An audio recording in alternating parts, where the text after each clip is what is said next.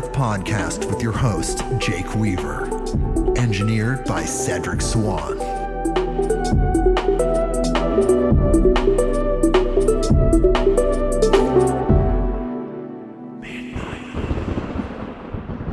Hey everybody, we are back with another episode of Midnight on Earth.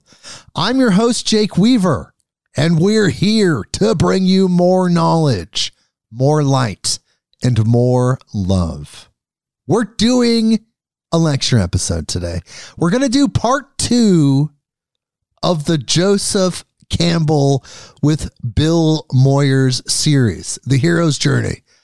So a little over a month ago, maybe 6 weeks ago, we did Joseph Campbell, The Hero's Journey Part 1, which was the first part of a series of interviews that were conducted by Bill Moyers with Joseph Campbell. There's 6 parts in total. We did the first 2 parts last lecture episode. Now we're doing parts 3 and 4. But this is still The Hero's Journey Part 2 in the world of Midnight on Earth. So that's what we're doing this week. I'm super, super stoked because I always learn so much from Joseph Campbell. I mean, the fact that he can still teach us from wherever he graduated to, wherever he is that next dimension, he somehow, through the time stream, through the miracle of recording, is able to impart wisdom to us as if he is here. And in that way, he is here with us. It's going to be Joseph Campbell, myself, and of course, the guest co-host Suprema, Bryn Anderson of Vinyl Force Herbs. Hello, Bryn. Hey, that was quite the intro today. Thanks. Thank you. I kind of worked it all together to tell people that you're here. We're doing the Joseph Campbell Part 2. It's pretty exciting. Last time was pretty cool. Yes, it was. I'm excited to continue the hero's journey. Well, his information, like I said, is so powerful. And you always learn a lot from Joseph, and he talks to you in a way that's very real, and you can digest the information easier, I guess. I'm not sure. Just something about his presentation takes the edge off of all this really powerful information. Not that there's an edge, but it just takes some weight off of it and just makes it approachable for the average person, for anyone. It's very soothing. His voice is very soothing. I love Joseph Campbell. It's kind of like if you were, hanging out with your grandpa in a rocking chair. Exactly. And just like, giving you this download on the meaning of life and mythology. On every possible level. I mean, and you're like, all right, listen here. Yes, so. Literally the guy's like the Einstein of spirituality and mythology and those great subjects. And he's like, just talking to you like you're hanging out. That's a great way to put it. Yeah, it's like Grandpa Joe. I'm really hanging out with Grandpa Joe, Joe C. Joe C. And your hot chocolate. I've got some coffee and we're going to be listening to this. But before we do that, I need you to do something for me. Go to bluecobracbd.com. That is bluecobracbd.com. And there you will find Blue Cobra CBD oil, the highest quality CBD oil on the planet, period. Absolutely, period. There's nothing else like it. There can't be. Why? Because the method that is used to extract the CBD from the hemp flower is a proprietary method that this company uses. It was developed by a man named Howard Hitt, aka Big H, and it contains no chemicals, no solvents, no gases, nothing unnatural was used in the development, production, creation of this product. It's 100% organic, and the flower, that hemp flower, is 100% organic, Oregon-grown hemp.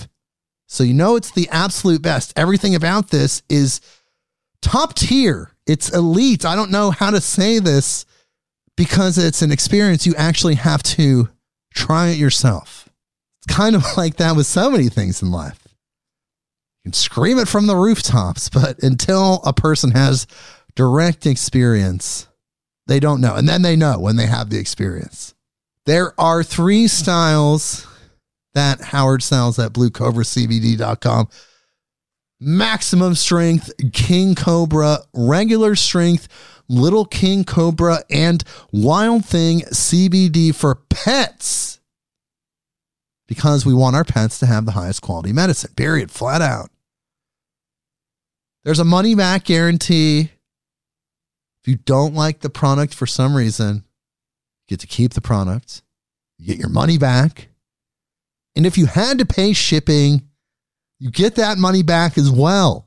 But you may not have had to pay shipping because we have a discount code that gets you free shipping on any order in the continental 48 United States. It is Big H, B-I-G, and the letter H. Howard's available at BlueCobraCBD.com. It has his phone number, his email. Highly available guy. He's 76 years old. This is a family business. I urge you to check this out if you've never tried CBD before. Why not go with the absolute best? There's nothing else like this. Say it every week. I'll say it again. BlueCobraCBD.com. That is BlueCobraCBD.com. And when you're done with that, follow me on Instagram at midnight_on_earth. That is the address. You can follow us there. Spotify, Apple Podcasts, Google Podcasts, Stitcher, wherever you get your podcasts, click that button that connects us so you know exactly what's going on. And if you don't mind, please tell a friend. Tell someone that you know that loves these type of podcasts that would be interested in learning from Joseph Campbell and the other guests that are still in this dimension. You know them well. Tell them about us. midnightonearth.com. Okay.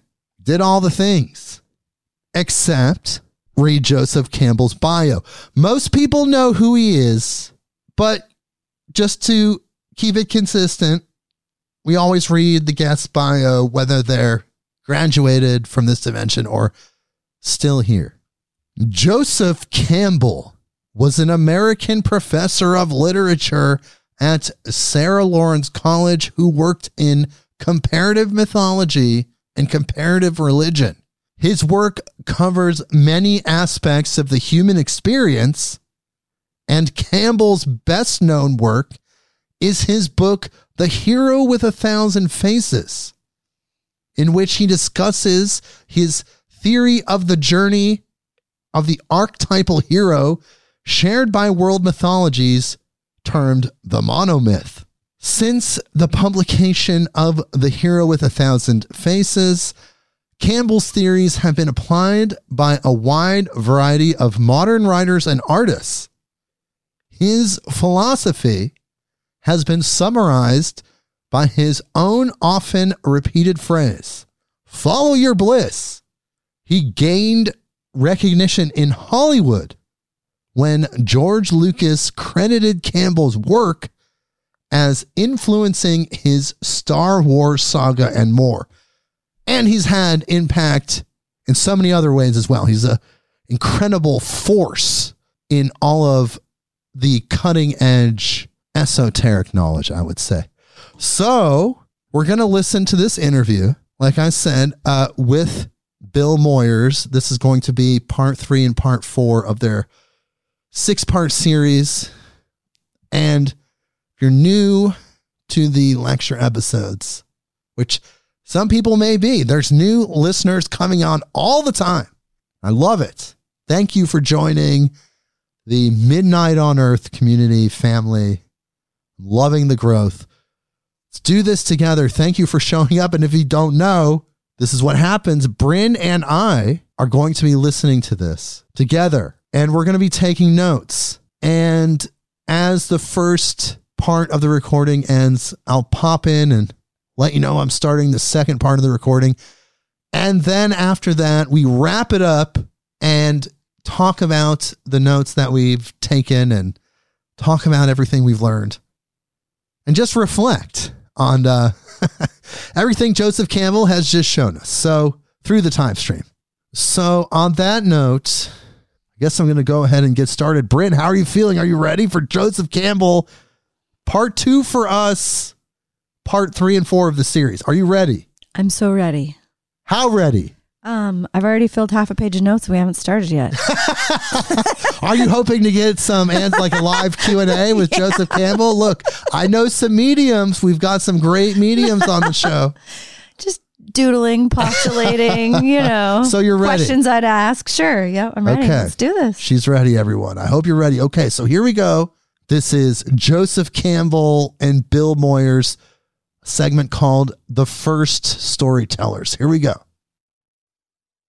What do you think our souls owe to ancient myths? Well, the ancient myths were designed to put the mind, the mental system, into accord with this body system, with this inheritance A harmony? of the body, to harmonize.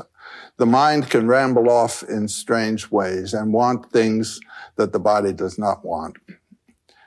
And the myths and rites were means to put the mind in accord with the body and the way of life in accord with the way that nature dictates. So in a way, these old stories live in us.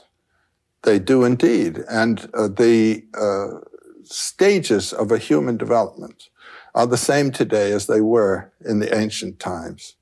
And the problem of a child brought up in a world of discipline, of obedience, and of his dependency on others has to be transcended when one comes to maturity, so that you are living now not in dependency, but with self-responsible authority.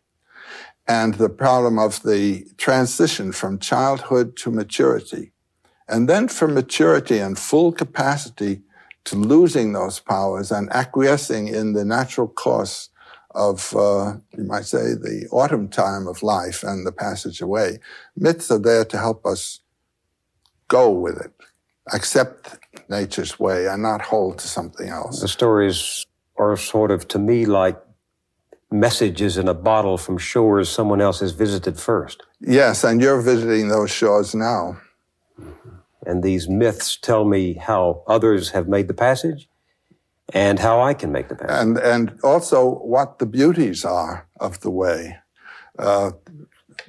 I feel this now, moving into my own last years, the myths help me to go with it. What kind of myth? Give me a one that has actually helped you. Well, the tradition in India, for instance, of actually changing your whole way of dress, even changing your name as you pass from one stage to another. When I retired from teaching, I knew that I had to create a new life, a new way of life, and I changed my manner of thinking about my life, just in terms of that notion of moving out of the sphere of achievement into the sphere of enjoyment and appreciation, and relaxing into the wonder of it all. And then there is that final passage through the dark gate. That's no problem at all. The problem in middle life, when the body has reached its climax of power and begins to lose it, is to identify yourself, not with the body which is falling away, but with the consciousness of which it is a vehicle. And when you can do that, and this is something I learned from my myths, what am I? Am I the bulb that carries the light, or am I the light of which the bulb is a vehicle? And this body is a vehicle of consciousness. And if you can identify with the consciousness, you can watch this thing go like an old car. There goes the fender. There goes this. But it's expectable, And then gradually, the whole thing drops off, and consciousness rejoins consciousness. I mean, it's no longer in this particular environment. And the myths, the stories have brought this consciousness. Well, I live with these myths, and they tell me to do this all the time. And this is the problem, which can be then metaphorically understood as identifying with the Christ in you. And the Christ in you doesn't die. The Christ in you survives death and resurrects. Or it can be with Shiva. Shiva Hung, I am Shiva. And this is the great meditation of the yogis in the Himalayas. And one doesn't have even to have a metaphorical image like that if one has a mind that's willing to just relax and identify itself with that which moves it. You say that the image of death is the beginning of mythology. What do you mean? How is that? Well, all I can say to that is that the earliest evidence we have of anything like mythological thinking is associated with grave burials.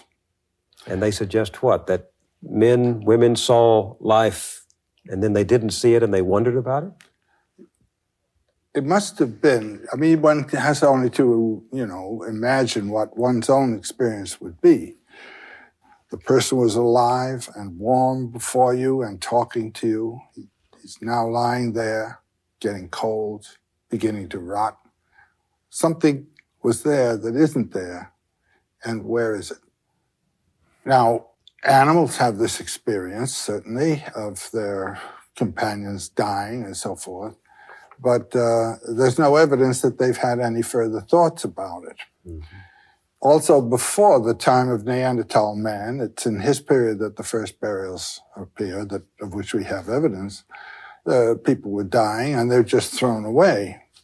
But here there's a concern. Have you ever visited any of these burial sites? I've been to Le Moustier. That was one of the earliest burial caves that were found. And you find there what they buried with the dead? Yes. These grave burials with grave gear, that is to say, weapons and sacrifices round about, certainly suggest the idea of the continued life beyond the visible one. First one that was discovered, the person is put down, resting as though asleep, a young boy, with a beautiful hand axe beside him.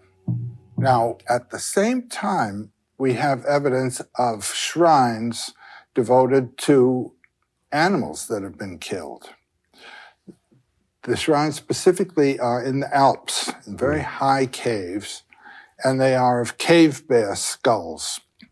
And there is one very interesting one with the long bones of the cave bear in the cave bear's jaw. What does that say to you? Burials. My friend has died and he survives. The animals that I've killed must also survive. I must make some kind of atonement relationship to them. The indication is of the notion of a plane of being that's behind the visible plane and which is somehow supportive of the visible one to which we have to relate. I would say that's the basic theme of all mythology. That there is a world? That there is an invisible plane supporting the visible one. Now, whether it is thought of as a world or simply as an energy, that differs from time and place to place. What we don't know supports what we do know. That's right.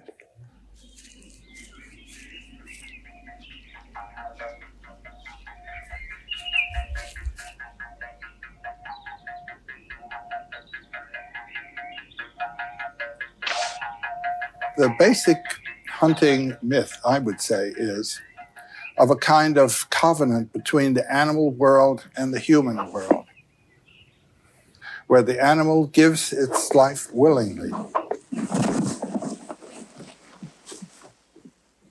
They are regarded generally as willing victims, with the understanding that their life, which transcends their physical entity, will be returned to the soil or to the mother through some ritual of restoration.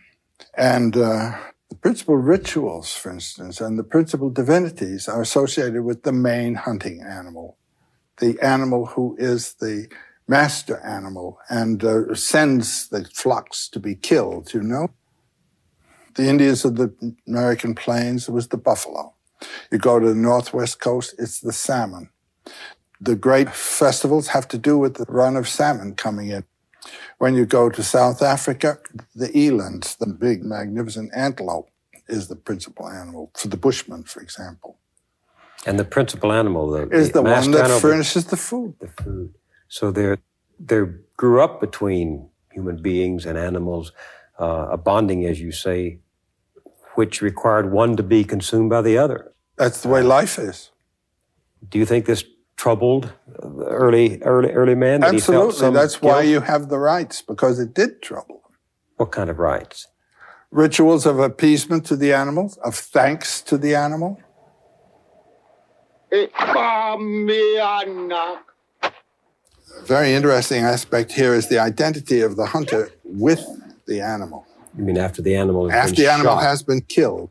The hunter then has to fulfill certain rites in a kind of participation mystique, a mystic participation with the animals whose death he has brought about and whose meat is to become his life.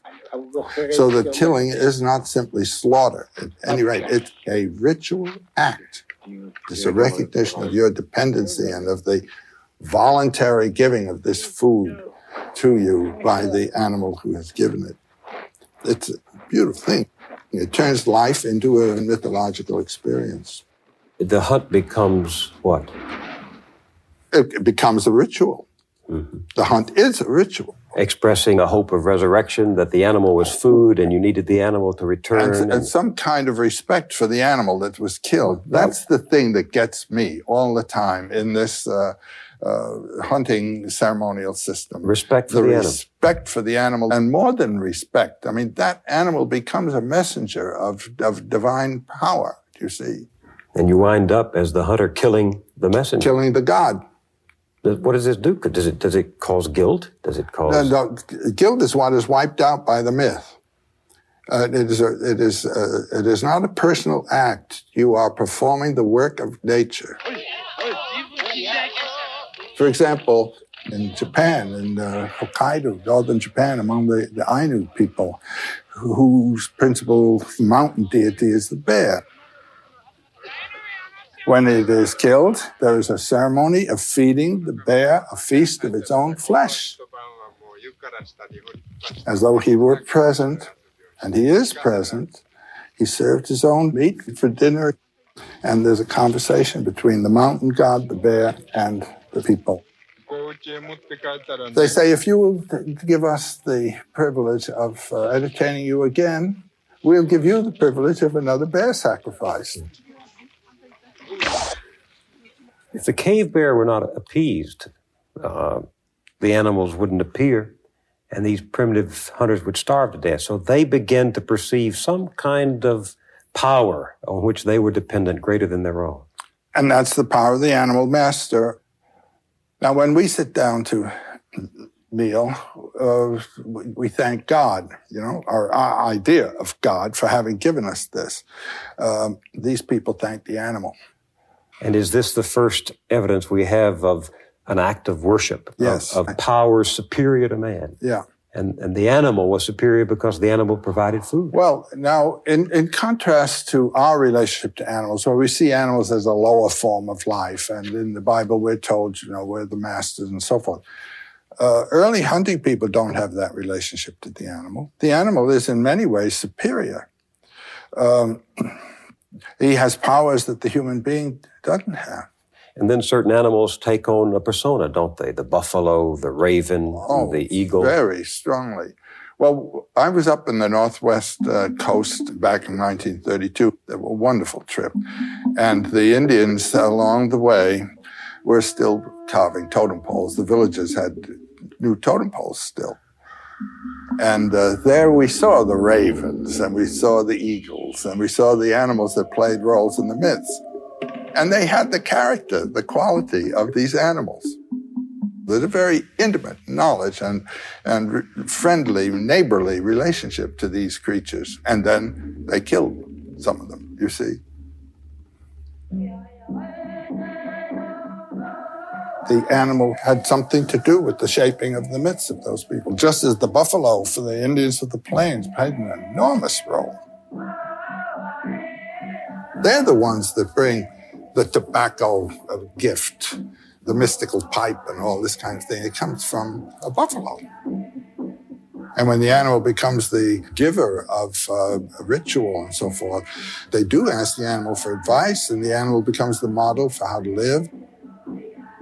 You remember the story of the buffalo's wife? That's a basic legend of the Blackfoot tribe, and is the origin legend of their buffalo dance rituals, which they invoke the cooperation of the animals in this play of life.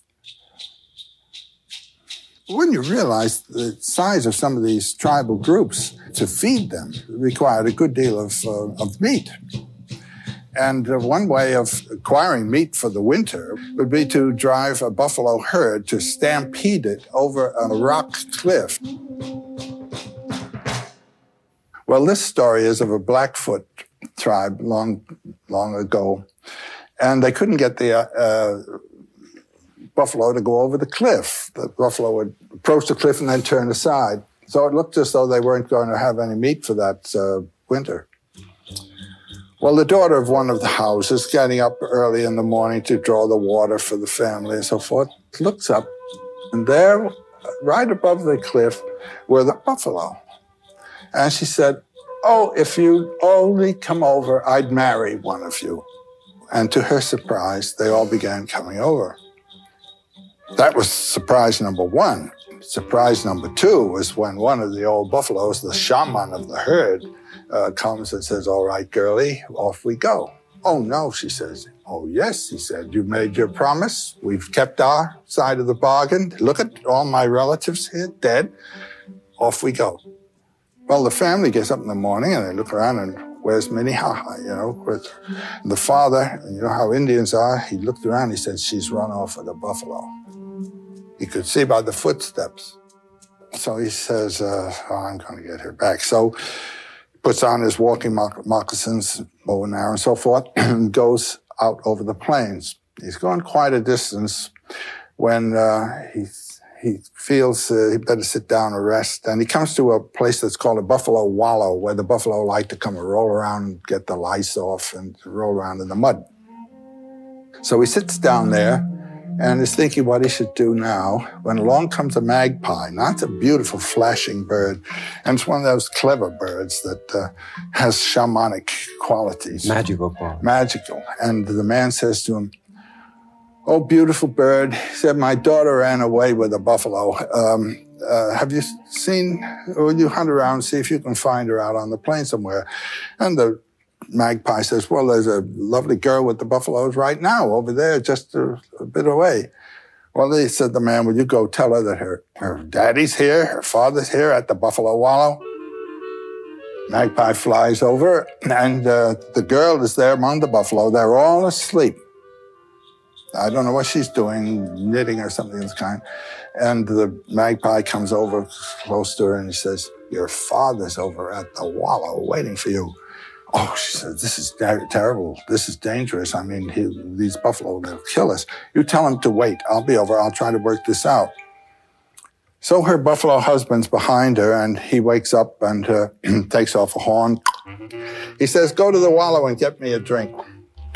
So she takes the horn and goes over, and there's her father. He grabs her by the arm. He says, "Come." She says, No, this is real dangerous. The whole herd, they'll be right after us. I have to work this thing out. Now let me just go back. So she gets the water and goes back, and he, fee, fi, fo, fum, I smell the blood of an Indian, that sort of thing. And she says, "No, nothing of the kind." He says, "Yes, indeed." So he gives a buffalo bellow, and they all get up, and they all do a slow buffalo dance with their tails raised, and they go over, and they trample that poor man to death so that he disappears entirely. He's just all broken up to pieces and all gone. The girl's crying. And her buffalo husband says, "So you're crying?" "This is my daddy." He said, "Yeah, but what about us? There are our children, our wives, our parents, and you crying about your daddy." Well, apparently he was a kind of sympathetic, compassionate buffalo. And he said, "Well, I'll tell you, if you can bring your daddy back to life again, I'll let you go." So she turns to the magpie and says, peck around a little bit and see if you can find a bit of daddy. And the magpie does so, and he comes up finally with a vertebra, just one little bone. And the little girl says, that's plenty. Now we put this down on the ground, and she puts her blanket over it, and she sings a revivifying song, a magical song with great power. And presently, yes, there's a man under the blanket. She looks, daddy all right, but he's not breathing yet. A few more stanzas of whatever the song was, and he stands up, and the buffalo are amazed. And they say, "Well, why don't you do this for us? We'll teach you now our buffalo dance, and when you will have killed our families, you do this dance and sing this song, and we'll all be back to life again." That's the basic idea, that through the ritual, that dimension is struck which transcends temporality, and out of which life comes and back into which it goes. And it goes back to this whole idea of death, burial, and resurrection, not only for human beings, but for the animals too. So the story of the buffalo's wife was told to confirm the reverence. That's right.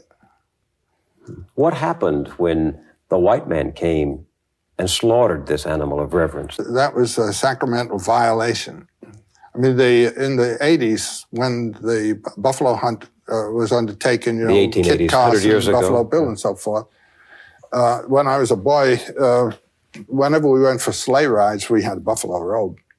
Buffalo robes all over the place. This was the sacred animal of the Indian. These hunters go out with repeating rifles and shoot down the whole herd and leave it there. Take the skin to sell, and the body's left to rot. This is a sacrilege. And it really is a sacrilege. It turned the buffalo from a thou to an it. The Indians addressed the buffalo as a thou, an object of reverence. The Indians addressed life as a thou. I mean, trees, stones, everything else. You can address anything as a thou, and you can feel the change in your psychology as you do it. The ego that sees a thou is not the same ego that sees an it. Your whole psychology changes when you address things as an it. Whether it's a woman. And when you go to war with the people, the problem of the newspapers is to turn those people into its so that they're not thous. That was an incredible moment in the evolution of American society when the buffalo was slaughtered. That was the final exclamation point behind the destruction of the Indian civilization, because you were destroying. Can you imagine what this experience must have been for people within 10 years to lose their environment, to lose their food supply, to lose the object, the central object of their ritual life?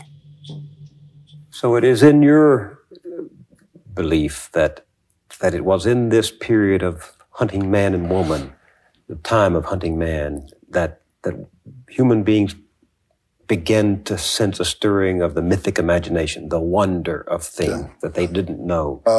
There is this burst of magnificent art and all the evidence you need of a mythic imagination in full career. You visited some of the great painted caves in Europe. Tell me what you remember when first you looked upon those underground caves. You didn't want to leave. Here you come into an enormous chamber, like a great cathedral with these animals painted. And they're painted with a life like the life of ink on silk in the Japanese painting.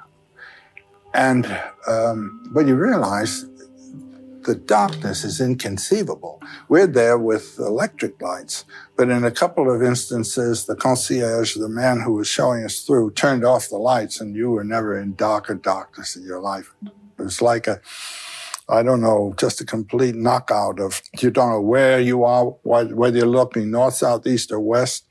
All orientation is gone, and you're in a darkness that never saw the sun. Then they turn the lights on again, and you see these gloriously painted animals.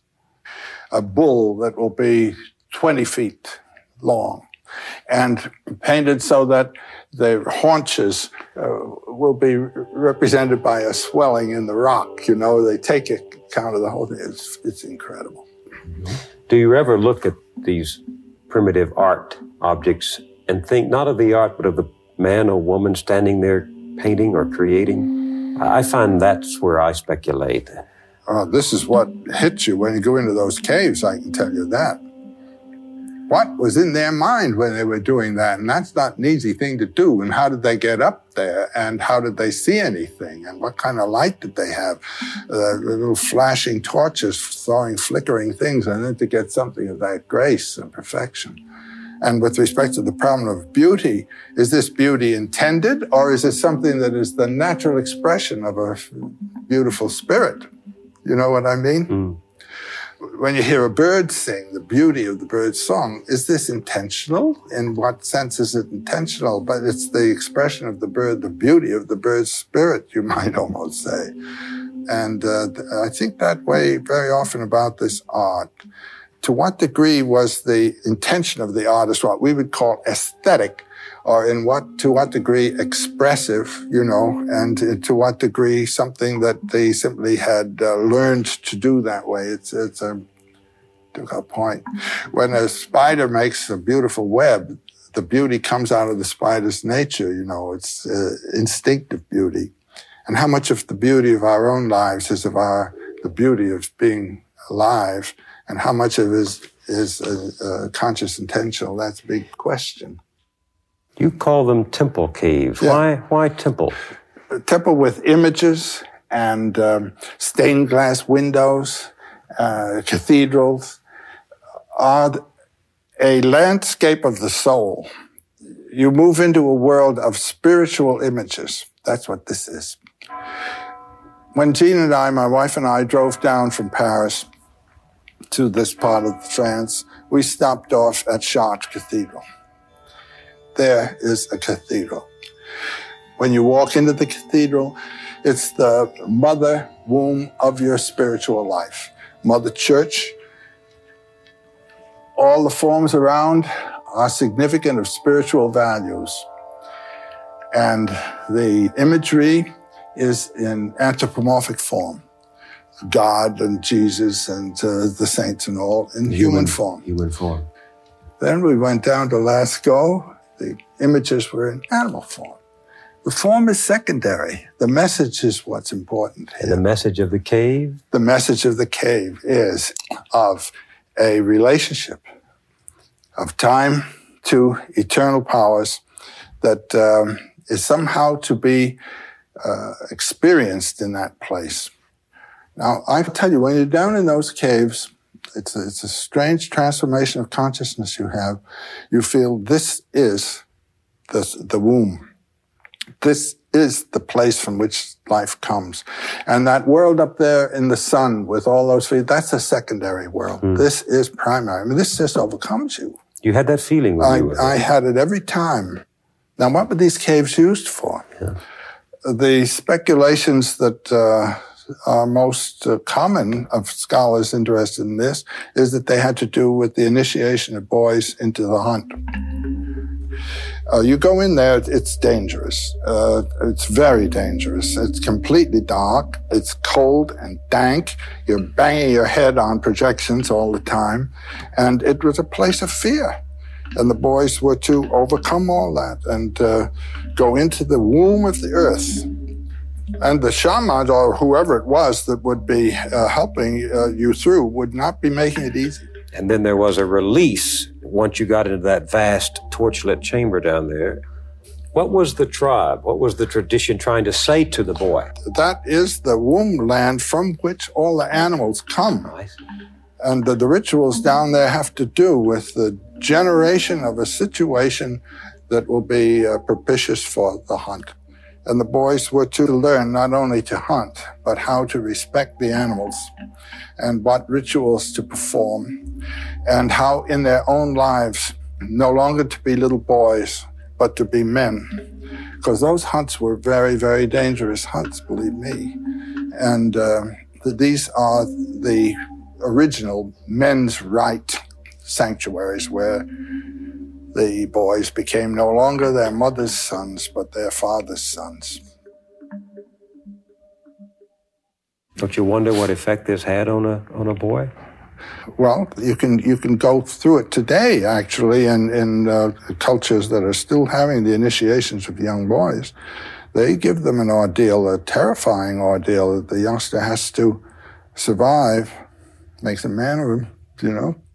What would happen to me as a child if I went through one of these rites? As far as we know what they do in Australia.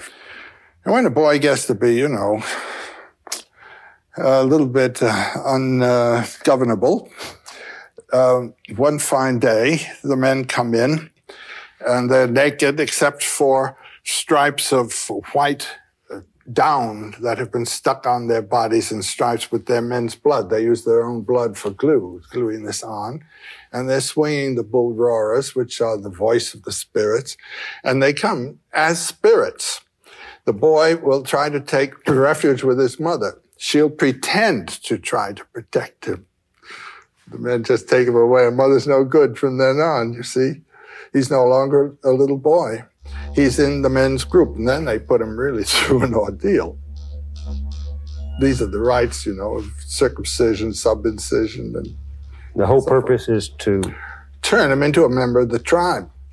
And a hunter. And a hunter. Because that was the way of life. Yeah, but most important is to live according to the needs and values of that tribe. He is initiated in a short period of time into the whole culture context of his people. So myth relates directly to ceremony and tribal ritual. And the absence of myth can mean the end of ritual. A ritual is the enactment of a myth. By participating in a ritual, you are participating in a myth. And what does it mean, you think, to young boys today that we're absent these myths? Well, the confirmation ritual is the counterpart today of these rites. As a little Catholic boy, you choose your confirmed name, the name you're going to be confirmed by, and you go up. But instead of having them scarify you and knock your teeth out and all, the bishop gives you a mild slap on the cheek. It's been reduced to that. Nothing's happened to you. The Jewish counterpart is the bar mitzvah. Mm-hmm. And whether it works actually to affect a psychological transformation, I suppose will depend on the individual case. There's no problem in these old days. The boy came out with a different body and he'd gone through something. What about the female? I mean, most of the figures in the temple caves are male. Was this a kind of secret society for males? It wasn't a secret society. It was that the boys had to go through it. Now, we don't know exactly what happens with the female in this period because we have very little evidence to tell us. In primary cultures today, the girl becomes a woman with her first menstruation. It happens to her. I mean, nature does it to her. And so she has undergone the transformation. And what is her initiation? Typically, it is to sit in a little hut for a certain number of days and realize what she is. How does she do that? She sits there. She's now a woman. And what is a woman? A woman is a vehicle of life. And life has overtaken her. She is a vehicle now of life. Woman's what it's all about. The giving of birth and the giving of nourishment. She's identical with the earth goddess in her powers. And she's got to realize that about herself. The boy does not have a happening of that kind. He has to be turned into a man and voluntarily become a servant of something greater than himself.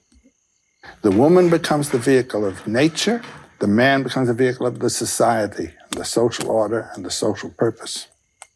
So what happens when a society no longer embraces powerful mythology? What we've got on our hands. As I say, if you want to find what it means not to have a society without any rituals, read the New York Times. And you'd find? Well, the news of the day. Wars. Young people who don't know how to behave in a civilized society. I imagine 50% of the crime is by young people in their 20s and early 30s that just behave like barbarians. Society has provided them no rituals by which they become members. There's been a reduction of ritual. Even in the Roman Catholic Church, my God. They've translated the Mass out of the ritual language into a language that has a lot of domestic associations. So that, every time now that I read the Latin of the Mass or something like that, I get that pitch again that it's supposed to give, a language that throws you out of the field of your domesticity, you know?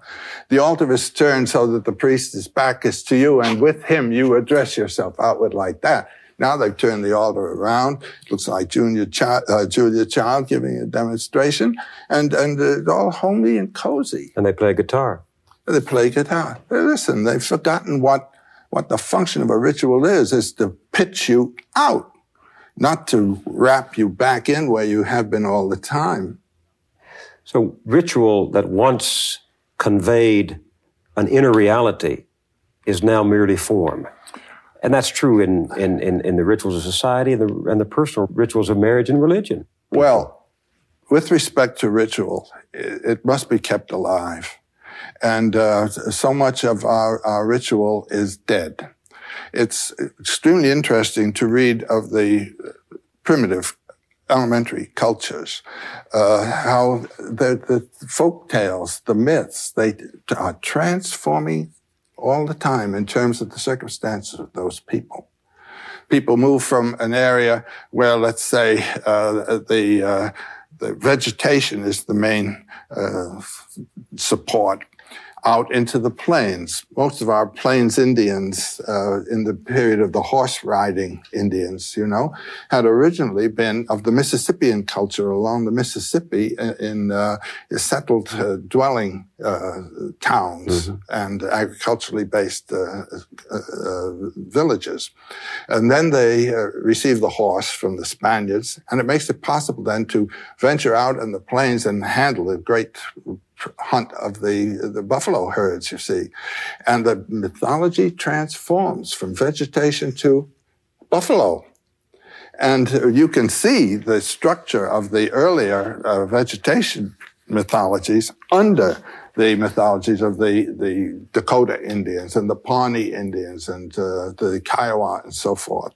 You're saying that the environment shapes the story? They respond to it, do you see? But we have a tradition that comes from the first millennium BC somewhere else, and we're handling that. It has not turned over and assimilated the qualities of our culture and the new things that are possible and the new vision of the universe. It must be kept alive. The only people that can keep it alive are artists of one kind or another. That the artist his function is the mythologization of the environment and the world. Artist being the poet, the musician, the author. Exactly. Writer. Yes. And I think we've had a couple of greats in the recent times. I think of James Joyce as such a revealer of the mysteries of growing up and becoming a human being. And for me, he and Thomas Mann were my principal gurus, you might say, as I was trying to shape my own life. I think in the visual arts, there were two men whose work seemed to me to handle mythological themes in a marvelous way. And one was Paul Klee and the other Picasso. These two men really knew what they were doing all the way, I think, and had a great versatility in their revelations. I mean, our artists are the myth makers of our day. The myth makers in earlier days were the counterparts of our artists. They drew the paintings on the walls. Yes. They performed the rituals. There's an old romantic idea in German, das Volk dichtet. That's say that the poetry of the traditional cultures and the ideas come out of the folk. They do not. They come out of an elite experience, the experience of people particularly gifted, whose ears are open to the song of the universe, and that they speak to the folk, and there is an answer from the folk, which is then received. There's an interaction, but the first impulse comes from above, not from below, in the shaping of folk traditions. So who would have been in these early elementary cultures, as you call them, the equivalent of the poets today? The shamans. The shaman is the person who has, in his late childhood, early youth, could be male or female, had an overwhelming psychological experience that turns them totally inward. The whole unconscious has opened up and they've fallen into it. And it's been described many, many times, and it occurs all the way from Siberia right through the Americas down to Tierra del Fuego. It's a kind of schizophrenic crack-up, the shaman experience. What kind of experience? Dying and resurrecting, being on the brink of death and coming back, actually experience the death experience.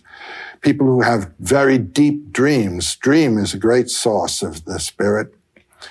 And then people who in the woods have had mystical encounters.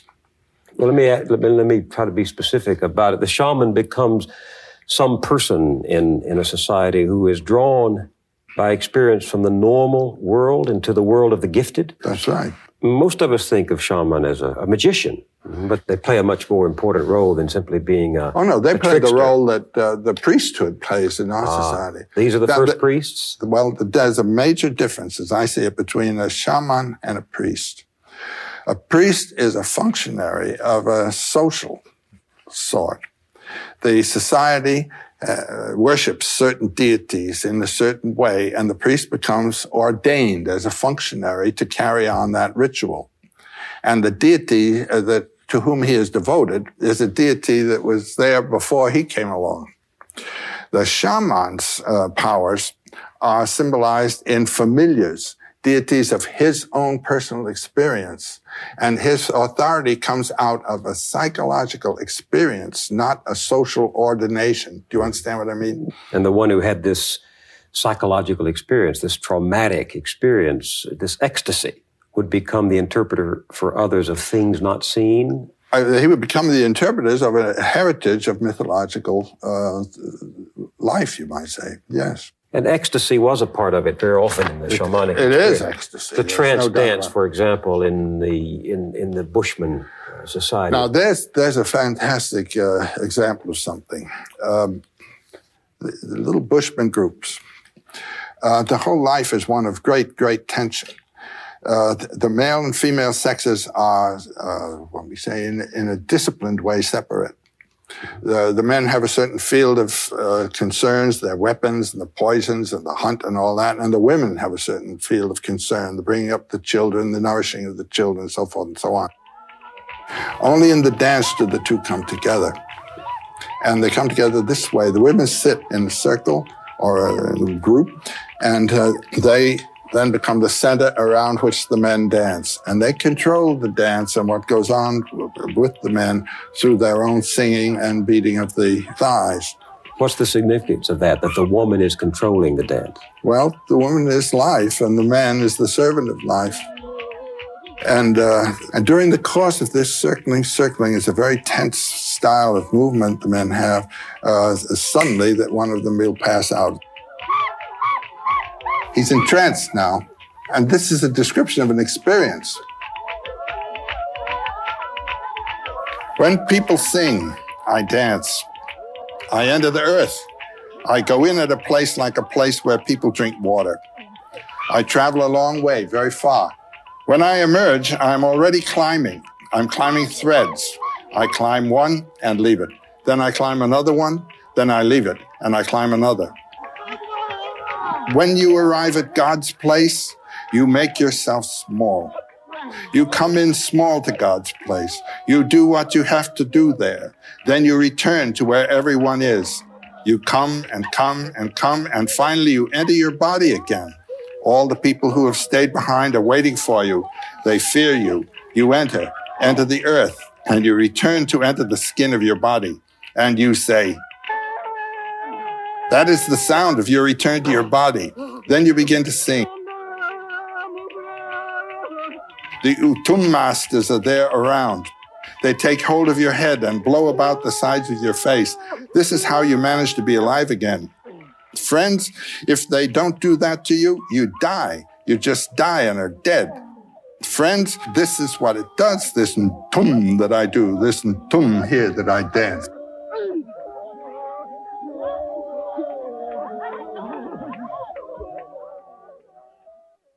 This is an actual experience of transit from the earth through the realm of mythological images to God, or to the seat of power.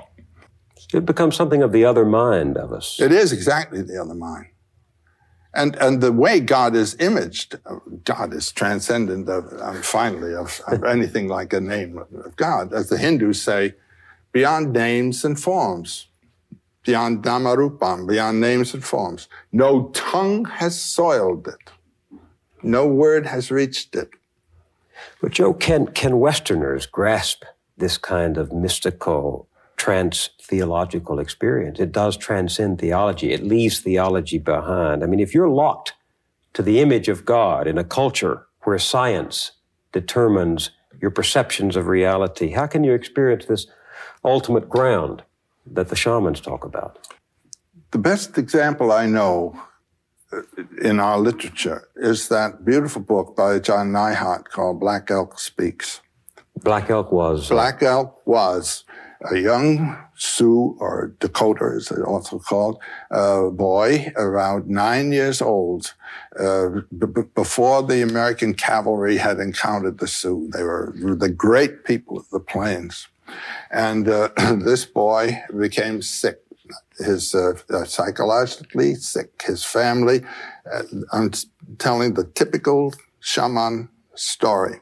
The child begins to tremble and is immobilized, and the family is terribly concerned about it. And they send for a shaman who had had the experience in his own youth to come as a psychoanalyst, you might say, and pull the youngster out of it.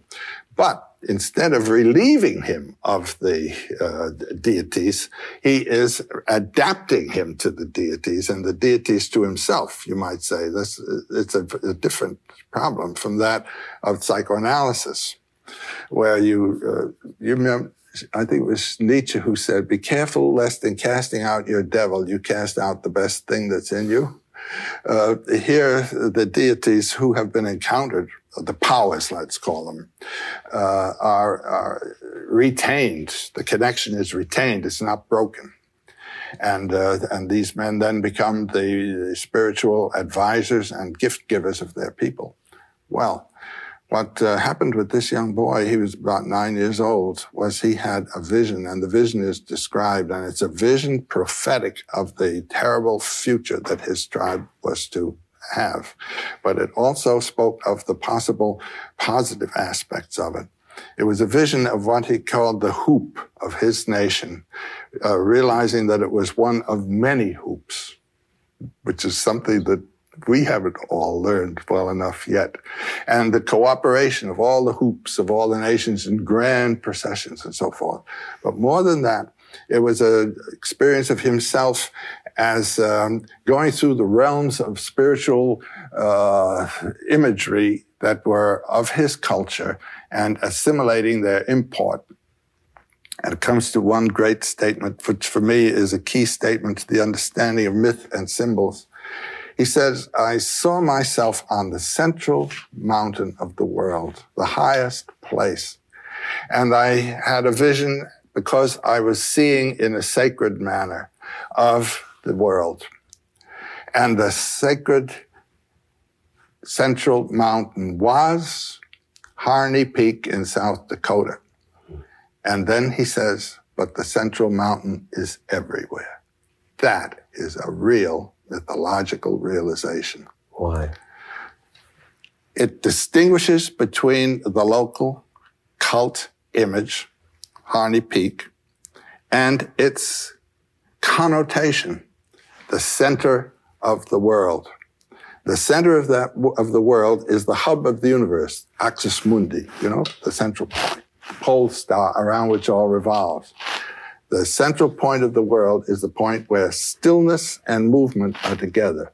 Movement is time, stillness is eternity, realizing the relationship of the temporal moment to the eternal, not moment, but forever, is the sense of life. Realizing how this moment in your life is actually a moment of eternity, and the experience of the eternal aspect of what you're doing in the temporal experience is the mythological experience. And he had it. So is the central mountain of the world Jerusalem, Rome, Benares, Lhasa, Mexico City, Mexico City, Jerusalem is symbolic of a spiritual principle as the center of the world. So this little Indian was saying there is a shining point where all lines intersect. That's exactly what he said. He was saying God has no circumference. God is an intelligible sphere, that's say a sphere known to the mind, not to the senses, whose center is everywhere and circumference nowhere. And the center, Bill, is right where you're sitting. And the other one is right where I'm sitting. And each of us is a manifestation of that mystery. Okay, so that was part one, the first storytellers. Part one of this two-part segment here. And this is the second part, the interview with Bill Moyers and Joseph Campbell. This one's called Sacrifice and Bliss. Here we go. What does it mean to have a sacred place? This is a term I like to use now as an absolute necessity for anybody today. You must have a room or a certain hour a day or so where you do not know what was in the newspapers that morning. You don't know who your friends are. You don't know what you owe to anybody. You don't know what anybody owes to you. But a place where you can simply experience and bring forth what you are and what you might be. This is the place of creative incubation. And first you may find that nothing's happening there. But if you have a sacred place and use it and take advantage of it, something will happen. This place does for you what the plains did for the hunter. For them, the whole thing was a sacred place, do you see? But most of our action is economically or socially determined and does not come out of our life. I don't know whether you've had the experience I've had, but as you get older, the claims of the environment upon you are so great that you hardly know where the hell you are. What is it you intended? You're always doing something that is required of you. This minute, that minute, another minute. Where is your bliss station, Try to find it. Get a phonograph and put on the records, the music that you really love. Even if it's corny music that nobody else respects. I mean, the one that you like or the book you want to read. Get it done and have a place in which to do it. You get the thou feeling of life. These people had it for the whole world that they were living in.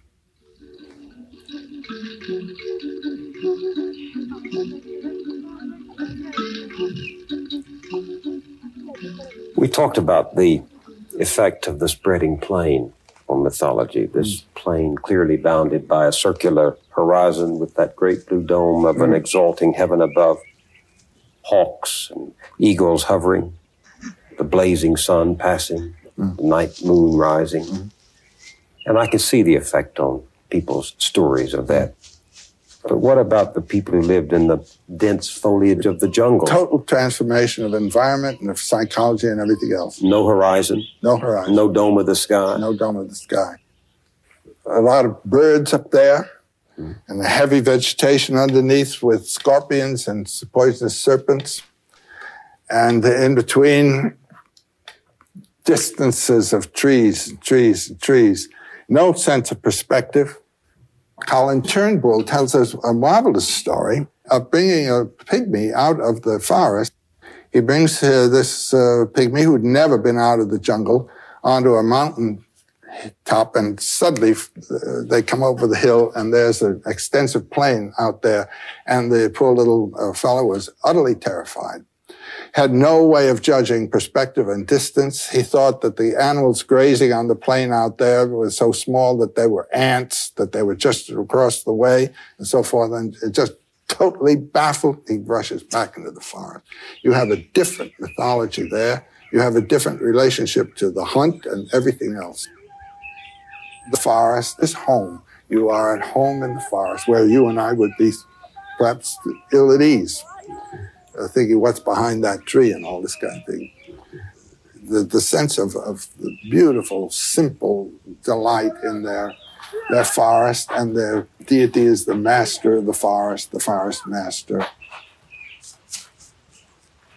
And what impresses me is that these people, the hunters and the searchers for the roots and for the berries, they're participating in their landscape. They are part of that world. Absolutely. And it becomes sacred to them. Place becomes sacred. Every feature of it does. We moderns are stripping the world of its natural revelations of nature. Know it. I think of that. You remember that wonderful pygmy legend of the little boy who finds the song of the most beautiful, the bird of the most beautiful song in the forest? And he brings it home, doesn't he? Mm-hmm. And he asks his father to bring food for the bird, and the father doesn't want to feed only a bird. And one time, the father kills the bird, and when he killed the bird, he killed his own life, and he died. That's it. And the legend says the man killed the bird, and with the bird he killed the song, and with the song himself. I mean, isn't that a story about what happens when human beings destroy their environment? Destroy their world, destroy nature and the revelation of nature. Destroy their own nature. Human nature, too. They kill the song. They kill the song. And isn't mythology the story of the song? Mythology is the song. It's the flight of the imagination inspired by the energies of the body and in its life. What happened as human beings turned from the hunting of animals to the planting of seeds? What happened to the mythic imagination? Well, I try to think of it this way. An animal, as I think I've said before, is sort of a total entity. And when you kill that animal is dead. But when you cut down a plant, new sprouts come out. Pruning is, helpful to a plant. Also in forests, where a good deal of the origination of myth is to be recognized, out of rot comes life. Even in these forests here of the beautiful redwoods. I was in a wonderful forest right near Mendocino, and there are some great stumps from enormous trees that were cut down some decades and decades ago. And out of them are coming these bright new little children who are part of the same plant. So there's a sense of death as not death somehow, that death is required for new, fresh life and so on. And the individual isn't quite an individual. He is a member of a plant. Jesus uses the term, where he says, I am the vine and you are the branches. That vineyard idea is a totally different one from the separate entity of the animal. And this makes a difference on the stories you tell the about... whole feeling about what life is.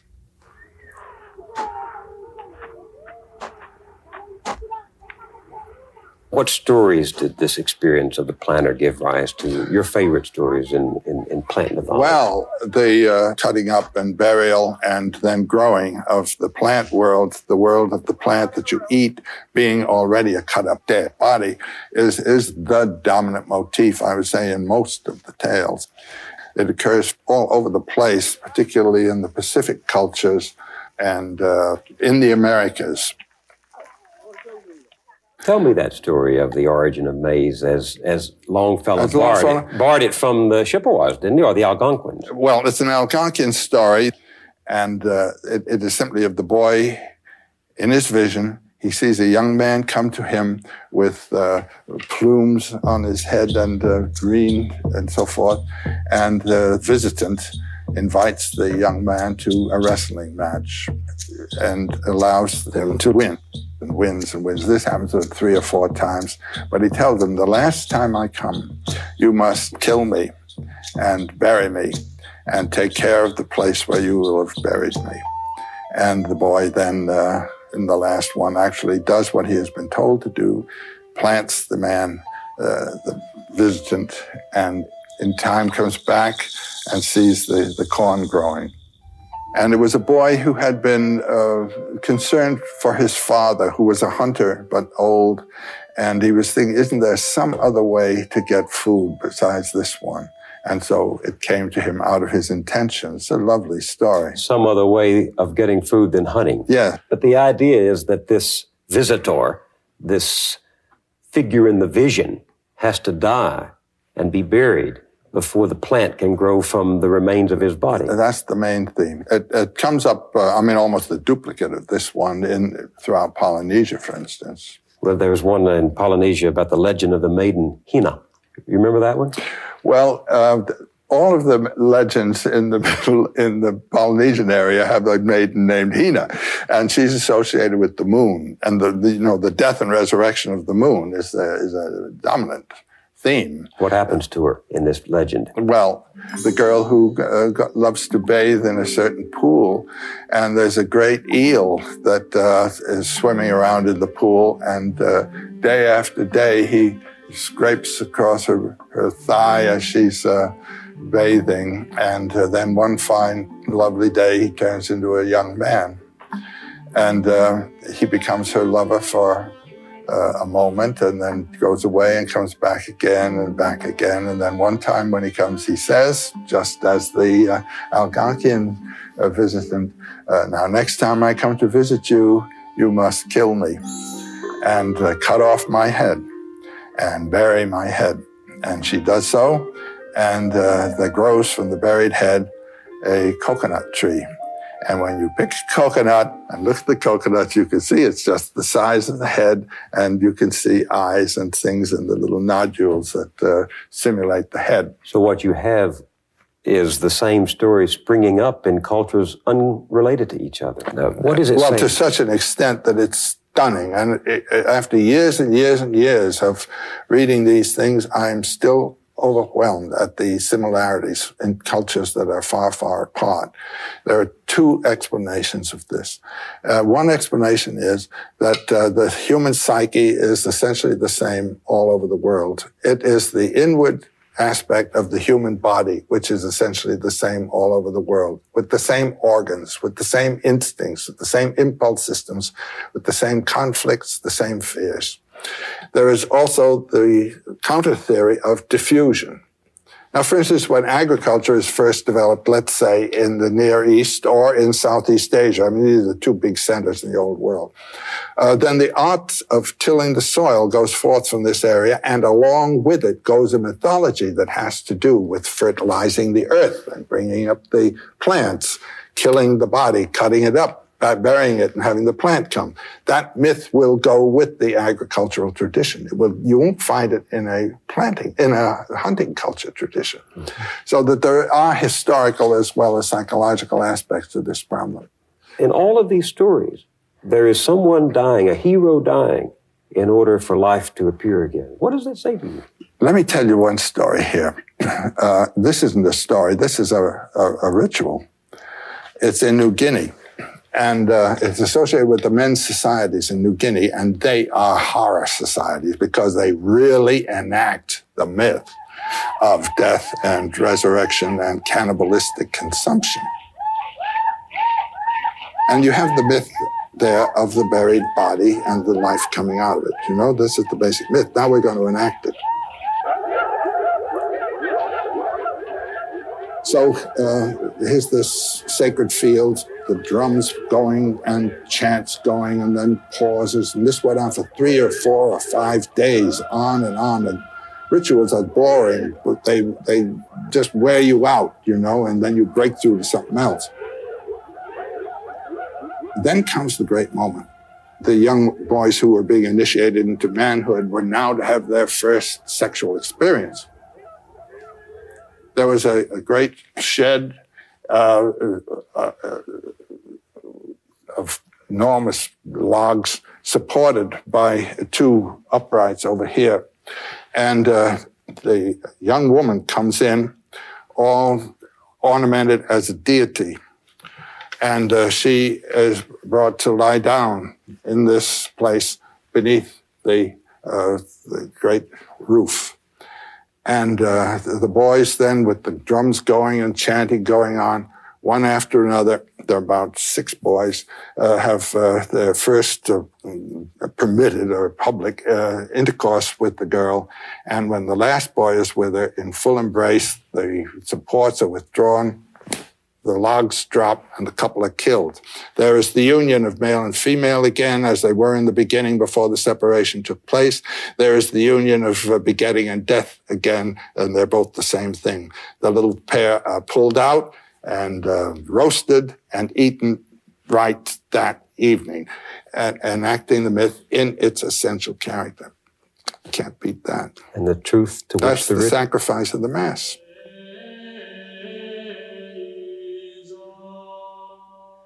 One of the wonderful things in the Catholic ritual is going to communion. There you're taught that this is the body and blood of the Savior. And you take it to you and you turn inward, and there he's working within you. The truth to which the ritual points is the nature of life itself to be realized in the acts of life. When in the hunting cultures a sacrifice is made, it is as it were a gift, a bribe, as it were, to the deity that is being invited to do something for us or to give us something. When a figure is sacrificed in the planting culture, that figure is the god. The person who died, was buried, and became the food is Christ crucified, from whose body the food of the Spirit comes. There is a sublimation of what originally was a very solid vegetal image. He is on Holy Rood, the tree. He is himself the fruit of the tree. Jesus is the fruit of eternal life, which was on the second tree in the Garden of Eden. When man had eaten of the fruit of the first tree, the tree of the knowledge of good and evil, he is said to have been expelled from the garden. He had already expelled himself from the garden.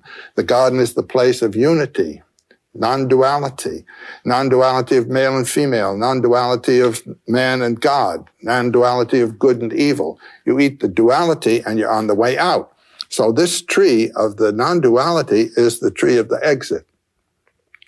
Now, the tree of coming back to the garden is the tree of immortal life, where you know that I and the Father are one, and the two that seem to become one again. And this is exactly the tree under which the Buddha sits. Tree of wisdom? The tree of immortal life, of the knowledge of immortal life. and the Buddha under his tree and Christ hanging on his tree are the same image. They are the same image. The one who has died to the flesh and been reborn in the spirit. This is an essential experience of any mystical realization. You die to your flesh and are born to your spirit. You identify yourself with the consciousness and life of which your body is but the vehicle. You die to the vehicle and become identified in your consciousness with that of which the vehicle is the carrier. Do you understand me? And that is the God. So that what you get in the vegetation traditions is this notion of identity behind the surface display of duality. Identity behind it all. All of these are manifestations of the one. The one radiance shines through all things. The function of art, in a way, is to reveal through the object here the radiance. And that's what you get when you see the beautiful organization of a fortunately composed work of art. You just say, aha. Somehow it speaks to the order in your own life. This is a realization through art of the very thing that the religions are concerned to render. That death is life and life is death, and that the two are in accord. You have to have a balance between death and life. They're two aspects of the same thing, which is being, becoming. And that's in all of these stories? All of them. I don't know one where death is rejected. This idea of sacrifice is so foreign to our world today. Well, the old idea of being sacrificed is not what we think at all. Huh? Just consider, I think the great model of sacrifice is the Mayan Indian ball game. You know, they had a kind of basketball game. It was a loop there up in the stadium wall, and the idea was to get this big, heavy ball through that. I don't know how they did it with their shoulders, their heads, or something or other. And the captain of the winning team was sacrificed on the field by the captain of the losing team. His head was cut off. And going to your sacrifice as the winning stroke of your life is the essence of the early sacrificial idea. There's a wonderful story that I found in the Jesuit Relations.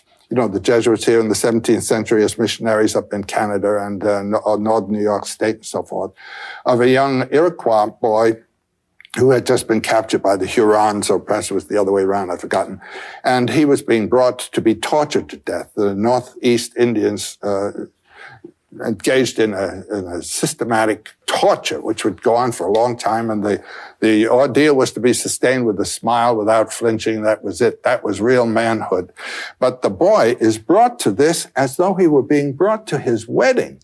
He is singing, and the people with him are treating him as though they were his hosts, and he was the honored guest. And he played the game with them, knowing where he was going. And the priests describing the thing are absolutely bewildered by the situation. And they say that the mockery of this kind of hospitality for people who are then going to become the brutes. No, those people were the priests.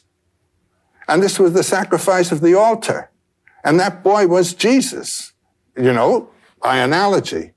And the priest every day is celebrating Mass, which is an imitation or repetition, actually, of the sacrifice of the cross. That's what this priest was witnessing.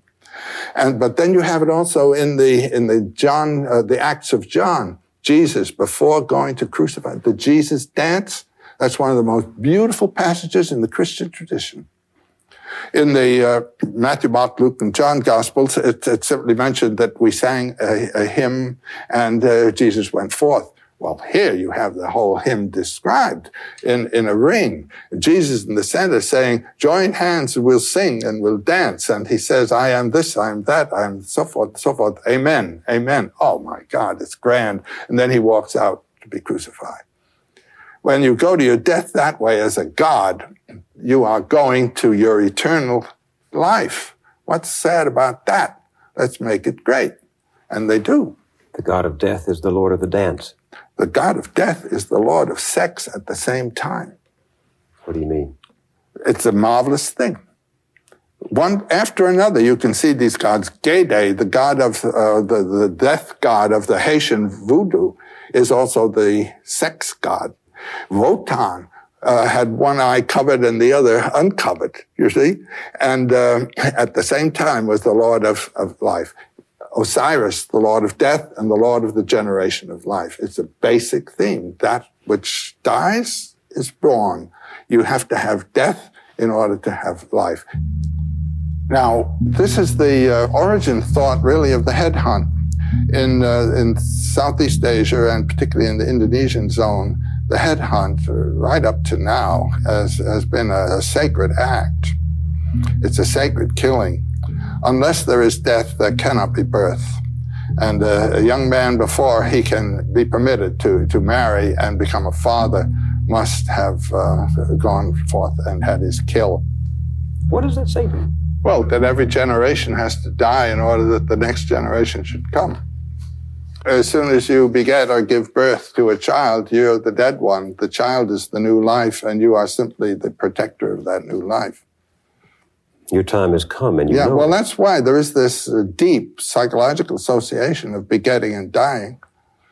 Isn't there some relationship between what you're saying and this fact that a father will give his life for his son, a mother will give her life for her child? There's a wonderful paper. I don't know whether you knew that I would love to have talked to this point. There's a wonderful paper by Schopenhauer, who's one of my 3 favorite philosophers, called The Foundation of Morality. There he asks exactly the question that you've asked. How is it that a human being can so participate in the peril or pain of another that without thought, spontaneously, he sacrifices his own life to the other? How can this happen?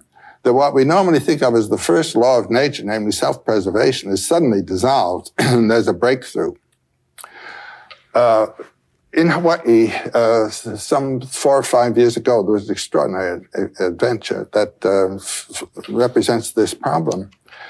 There's a place there called the Pali, where the winds from the north, the trade winds from the north, come breaking through a great ridge of rocks and of mountain, and they come through with a great blast of wind. And people like to go up there to get their hair blown around and so forth, or to commit suicide, like jumping off the Golden Gate Bridge. Well, the police car was on its way up the early little road that used to go up there, and they saw just beyond the railing that keeps cars from rolling over, a young man actually clearly about to jump and prepare himself to jump. Police car stopped. The policeman on the right jumps out to grab the boy and grabs him just as he jumped and was himself being pulled over and would have gone over if the second cop hadn't gotten around, grabbed him, and pulled the 2 of them back. There was a long description of this. It was a marvelous thing in the newspapers at that time. And the policeman was asked, why didn't you let go? I mean, you would have lost your life. And you see what happened to that man. This is what's known as one-pointed meditation. Everything else in his life dropped off. His duty to his family, his duty to his job, his duty to his own career, all of his wishes and hopes for life just disappeared, and he was about to go. And his answer was, I couldn't let go. If I had, and I'm quoting almost word for word, if I had let that young man go, I could not have lived another day of my life. How come?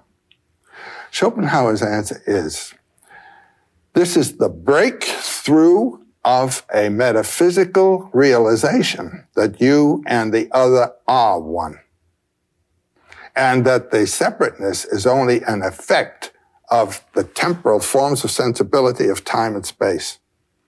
And our true reality is in that unity with all life. It is a metaphysical truth that becomes spontaneously realized because it's the real truth of your life. Now, you might say the hero is the one who has given his physical life, you might say, to some order of realization of that truth. It may appear that I'm one with my tribe, or I'm one with people of a certain kind, or I'm one with life. This is not a concept. This is a realization. Do you see what I mean? No, explain it. And the concepts of love your neighbor and all are to put you in tune with that fact. But whether you love your neighbor or not, bing, the thing grabs you and you do this thing. You don't even know who it is. That policeman didn't know who that young man was. And Schopenhauer said, in small ways, you can see this happening every day, all the time. This is a theme that can be seen moving life in the world. People doing nice things for each other. What do you think has happened to this mythic idea of the hero in our culture today? It comes up in an experience. I think, I remember during the Vietnam War seeing on the television the young men in helicopters going out to rescue one of their companions at great risk to themselves. They didn't have to rescue that young man. It's the same thing working. It puts them in touch with the experience of being alive. Going to the office every day, you don't get that experience, but suddenly you're ripped into being alive, and life is pain, and life is suffering, and life is horror. But by God, you're alive, and it's spectacular. And this is a case of being alive, rescuing that young man. But I also know a man who said once, after years of standing on the platform of the subway, I die a little bit down there every day, but I know I'm doing so for my family. There are small acts of heroism that occur without regard to the nobility or the notoriety that you attract for it. That's right. And the mother does it by the isolation she endures in behalf of the family. Of raising. Motherhood is a sacrifice. On our veranda in Hawaii, there are little birds that come that Jean likes to feed. And each year there have been one or two mother birds. And if you've ever seen a mother bird plagued by her progeny for food, that the mother should regurgitate their meal to them, and the two of them, or five of them in one case, flopping all over this poor little mother, they bigger than she in some cases, you just think, well, this is the symbol of motherhood. This is just giving of your substance and everything to this progeny. This should be it in marriage. A marriage is a relationship. When you make a sacrifice in marriage, you're not sacrificing to the other, you're sacrificing to the relationship. And this is symbolized, for example, in that Chinese image of the Dai Chi, the Tao, with the dark and the light interacting. It's a well-known sign. That is the relationship of yang and yin, male and female, which is what a marriage is. And that's what you are. You're no longer this. You're the relationship. And so marriage, I would say, is not a love affair. It's an ordeal. And the ordeal is sacrifice of ego to the relationship of a two-ness, which now becomes the one. One not only biologically, but spiritually, and primarily spiritually. It's primarily spiritually. But the necessary function of marriage in order to create our own images and perpetuate ourselves in children. But it's not the primary one, as you say. That's really just the elementary aspect of marriage. There are two completely different stages of marriage. First is the youthful marriage, following the wonderful impulse, that nature has given us in the interplay of the sexes biologically, and in then the reproduction of children. But there comes a time when the child graduates from the family, and the family is left. I've been amazed at the number of my friends who in their 40s or 50s go apart, who have had a perfectly decent life together with the child, but they interpreted their union in terms of relationship through the child. They did not interpret it in terms of their own personal relationship to each other. Utterly incompatible with the idea of doing one's own thing. It's not one's own thing, you see. It is, in a sense, one's own thing, but the one isn't just you, it's the two together. Mm. And that's a purely mythological image of the sacrifice of the visible entity for a transcendent unit, cracking eggs to make an omelet, Mm. And by marrying the right person, we reconstruct the image of the incarnate God. And that's what marriage is. The right person. How does one choose the right person? Your heart tells you it ought to. Your inner being. That's the mystery. You recognize your other self. Well, I don't know, but there's a flash that comes and something in you knows that this is the one. What has mythology told you about death? What do you think about death? Well, the way, if one can identify with the consciousness of which the body is a vehicle and really achieve an identification with the consciousness of which the body is a vehicle, not knowing what it is, undifferentiated consciousness, one can let the body go. I like what I heard of Woody Allen, I'm not afraid to die. I just don't want to be there when it happens. You can have disengaged yourself from the body and not be there, you might say. And yet, from myth and nature that the body dies. It perishes. It rots. We're back to the beginning of the mother. So you expect it. Growing old. I mean, you know what's happening. The body is rotting. It's dying. It's losing its energy. There's more mass than energy here. And the identification then with the life which in a plant survives pruning, cutting, and even eating. The plant is right back there again. Is you might say, a biological image that is metaphorical of this spiritual mystery. There's that wonderful report of the Indians riding into the rain of bullets from Custer's men, and they're saying, it's a good day to die. It's a great day to die. They're not hanging on. That's the message of the myth. You, as you know yourself, are not the final term of your being. And you must die to that one way or another, in giving of yourself to something or in being annihilated, actually, physically, to return, you might say, or to recognize. Life is always on the edge of death, always. And one should lack fear and have the courage of life. That's the principal initiation of all of the heroic stories. What's the central story? Do you have a story that's central to this? The Sir Gawain and the Green Knight. The Green Knight, Arthur's court is in session, and there rides into the court on a great big green horse, a giant knight. And the knight says, I have a challenge. I have an adventure.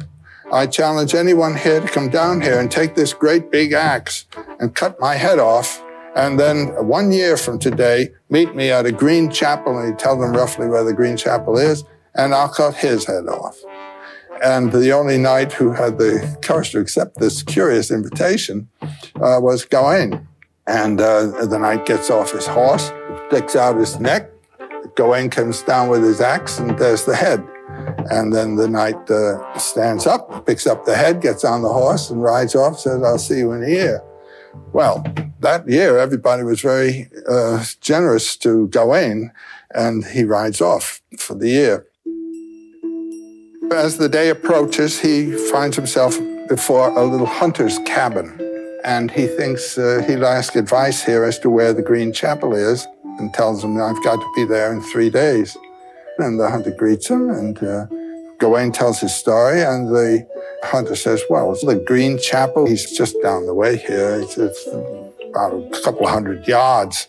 And why don't you just spend the next 3 days with us, and we'll entertain you, and then you can go to this adventure. All right, very well. So the hunter says, well, I've got to go out for the day on the hunt. And he says, you'll spend the night with us, and then in the morning I'll go forth, and in the evening I'll come back, and I'll give everything I will have got during the day to you, and you give to me what you will have got during the day. But in the morning, the hunter rides off, and Gawain's in bed, and in comes the hunter's gorgeous, beautiful wife. And she tickles Gawain's chin and invites him to love. Well, he's an Arthurian knight, a knight of Arthur's court, and to betray his host is the last thing that a knight can submit to. So he resists this woman, and she's very, very aggressive, and he's very, very stern in his position. And finally she says, well, let me give you a kiss anyhow. So she gives him one big smack, and that's that. In the evening, the hunter comes back with a great haul of game, throws it on the floor, and Gawain gives him a kiss. And they laugh, and that's that. Second morning, a similar event. The wife comes in, and Gawain gets 2 kisses. And the hunter comes back with about half as much game, and he gets 2 kisses. They laugh, and that's that. The third morning, the wife comes in. Now, here's a man about to meet his death. He's about to have his head chopped off. A beautiful woman, the last moment, of the possibility of this wonderful fulfillment. And again, he resists. She gives him 3 kisses and her garter. And she says, this will protect you against any danger. The hunter comes home with just one silly, smelly fox, throws on the ground. And he gets 3 kisses, but no garter. So comes the time now to go and have your head chopped off. Do you see what the tests are of the night here? One is sex, lust, and the other is courage. So he approaches the chapel, the green chapel with the green knight whom he's about to encounter. And he hears the knight whetting this great knife, this great axe. He comes to it, and the knight is there, certainly the great big green fellow, and he greets him and says, okay, put your neck out there on this block and I'll chop your head off. And he lifts the axe, and he says, no, stretch out a little more. He does this 3 times. And then the axe comes down and just cuts his neck a little bit. The Green Knight says that's for the garter. Well, this is the origin legend of the Knights of the Garter. Here's a knight who really transcended the 2 great temptations, fear of death and lust for sex and the joys of life. And the moral? And the moral is that the realization of your bliss, your true being, comes when you have put aside the what might be called passing moment with its terror and with its temptations and its statement of requirements of life, that you should live this way. What is that story about, and I forget where it comes from, about the camel and then the lion, and along the way you lose the burden of youth? The 3 transformations of the spirit. Yeah. That's Nietzsche. That's the prologue to Thus Spake Zarathustra. Tell me that story.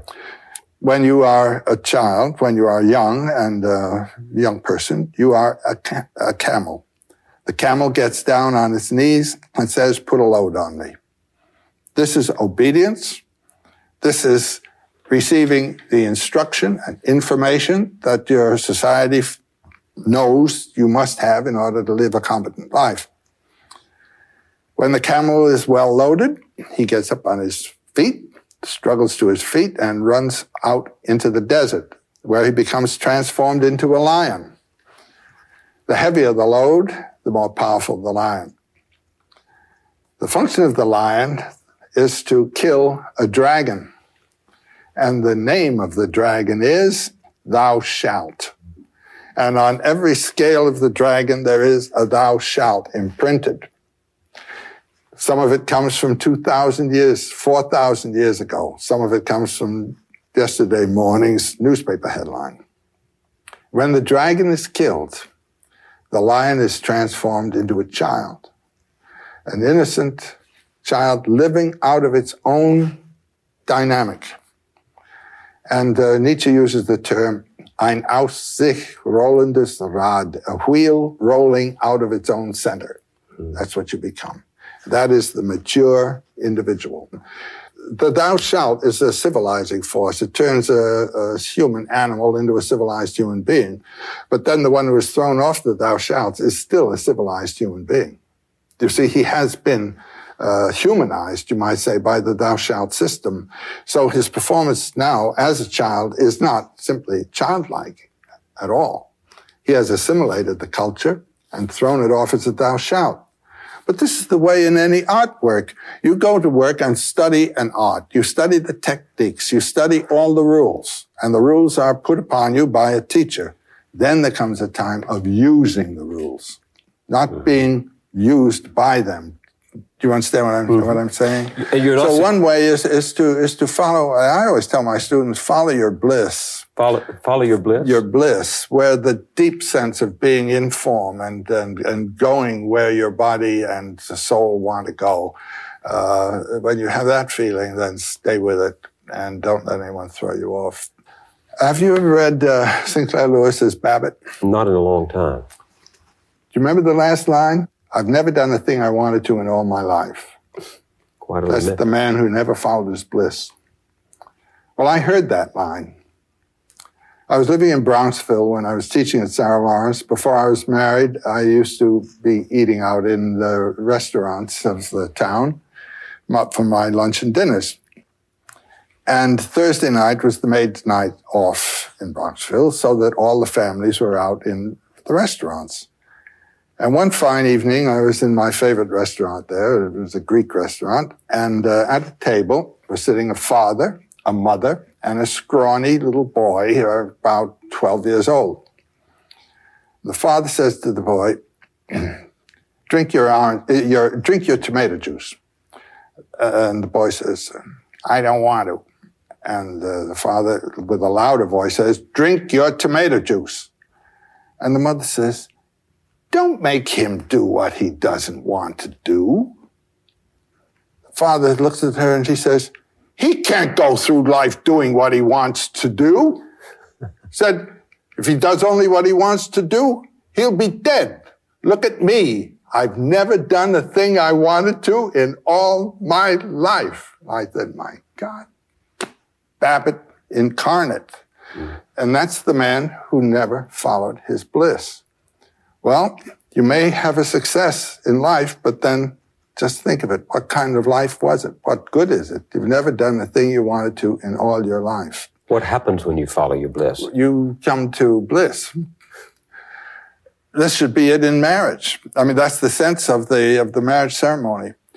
In the Middle Ages, a favorite image that occurs in many, many contexts is the wheel of fortune. There's the hub of the wheel, and there's the revolving rim of the wheel. And if you are attached to the rim of the wheel, let's say fortune, you will be either above, going down at the bottom, or coming up. But if you are at the hub, you're in the same place all the time. And that's the sense of the marriage vow. You know, I take you in health or sickness, you know, in wealth or poverty, but I take you, and you are my bliss, not the wealth that you might bring me, nor the social prestige, but you. And that's following your bliss.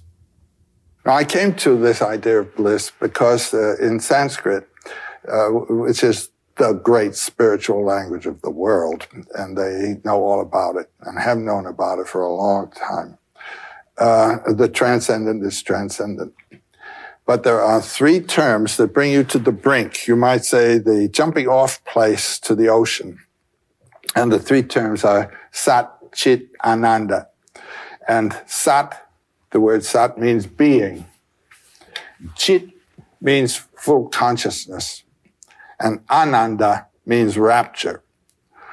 So I thought, I don't know whether my consciousness is full consciousness or not. I don't know whether my being is proper being or not, but I do know where my rapture is. So let me hang on to rapture, and that'll bring me both being and full consciousness, and it works. What was your rapture? Well, it started with Indians, and then it went on into more and more mythological matters and the realm of the arts, music, and when I met Jean, then the dance came in, and this is it. Just stay with that. And one doesn't have to be a poet to do this. Carpenters do it A poet is simply one who's made a profession and a lifestyle of being in touch with that. Most people have to be concerned with other things. They get themselves involved in economic and other activities, or you're drafted into a war that isn't the one you're interested in. And how to hold to this umbilical, you might say, on those circumstances, that's a technique each one has to work out for himself somehow.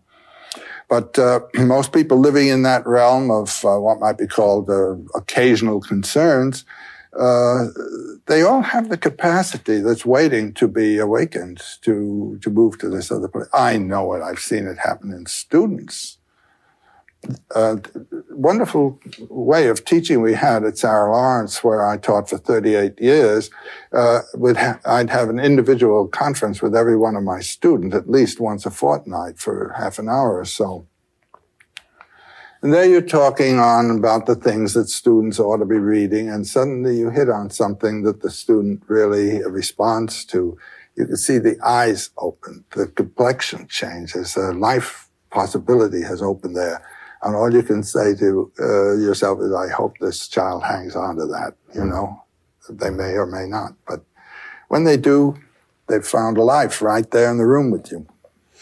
How would you advise somebody to tap that spring of eternal life, that joy that is right there? Well, we're having experiences all the time, which may, on occasion, render some sense of this, a little intuition of where your joy is. Grab it. No one can tell you what it's going to be. I mean, you've got to learn to recognize your own depths. Do you ever have this sense when you're following your bliss, as I have at moments, of being helped by hidden hands? All the time. It's miraculous. I even have a superstition that has grown on me as the result of invisible hands coming all the time. Namely, that if you do follow your bliss, you put yourself on a kind of track that has been there all the while waiting for you. And the life that you ought to be living is the one you're living somehow. And when you can see it, you begin to deal with people who are in the field of your bliss, and they open doors to you. I say, follow your bliss and don't be afraid, and doors will open where you didn't know they were going to be. Do you ever have sympathy for the man who has no invisible means of support? Who has no invisible means? Yes, he's the one that evokes compassion, you know, the poor chap. And to see him stumbling around when the water of immortal life is right there is really, it evokes one's pity. Right there? Right there? You Yes. believe that? Yes. The waters of eternal life? Right there. Where? Wherever you are. If you're following your bliss. I mean, you're having that joy, that refreshment, that life all the time. Okay, we're back. Joseph Campbell, part 2 of our series. There's one more part to go that has 2 segments. Incredible discussion. Again, Joseph Campbell just imparting deep knowledge in the way that only he can. So much going on there. I learned so much. And really, it's just about myth and how it aligns all aspects of life. And there's just really a lot that he covered there. Different cultures, mythological stories. I loved those stories. You learn so much from those stories. And then the similarities that were very striking for them to comprehend. It makes sense to me. It's interesting that Joseph Campbell didn't tap into the fact that maybe the roots of the story were from a prehistorical culture that was deeply connected to each other many, many millennia before that. He didn't really postulate that as a potential. That was my first thoughts. Brian, what did you think about that? First, before I say what I think about it, I just wanted to clarify. You're saying that when he spoke of different cultures having the same mythology, even though they weren't connected, you're saying that potentially they were connected in a prehistoric time. Very far into prehistory. Right. Like in previous cycles of civilization, they were just really one people just carried over. It's always been one people, one story, I think. And then it translates into the different variations of cultures around the world. That somehow they fragmented out, they went out on their own, but somehow at one point it was all this one thing and it was all one story. Right. I think that's quite possible. And also, you see that in other realms. When he spoke of that, it made me think of, similar architecture around the world, or similar inventions, or similar jumps in consciousness or evolution that happened at the same time at different points around the globe when it didn't seem like they were connected. And I know that's also happened with animals, plants, really any species on Earth where there's this greater layer of connection that is outside of the physical, and then, they seem to be unconnected and start doing things the same at the same time in the physical realm. Well, it was telling that Joseph Campbell was pointing out that myths help to acknowledge nature, and they're kind of an information storage device that's used to send this knowledge down through generations. So that's why the myths are similar. They have very similar structure and stories. You find this in various myths and legends across the world, across cultures, is because they're rooted in an original mythology, and somehow that was used to transmit that data, that information, without technology. It was an oral technology, an oral tradition, but somehow we're supposed to decode all of it. Right. That just made me think of the Akashic record. Like that somehow that's, that people are accessing that knowledge base and interpreting it based on their own culture, their own way of, how they, their belief system, or of their culture or their belief system. Yeah. And, he talked about a lot of things. Look, I wasn't prepared for that one story about that tribal culture's sexual initiation for young boys. My God, the cannibalism. That's very shocking. Bryn, what did you think about that? Oh my God. That was intense. And it's funny because that exact story just came up for another reason. Just a few weeks ago, I actually heard that as a story that Joseph Campbell had uncovered and relayed from a tribal tradition. And so, when we heard that tonight, I was like, oh yeah, I just heard about that. That's that happens resurfacing. on this planet. That's really interesting. Yeah. Talk about rite of passage. What an interesting perspective of that is a rite of passage. Same with the Mayan ball game of the winning team gets sacrificed and they're like, woohoo, we're going out as the champions. And that's something that they tried to do on purpose.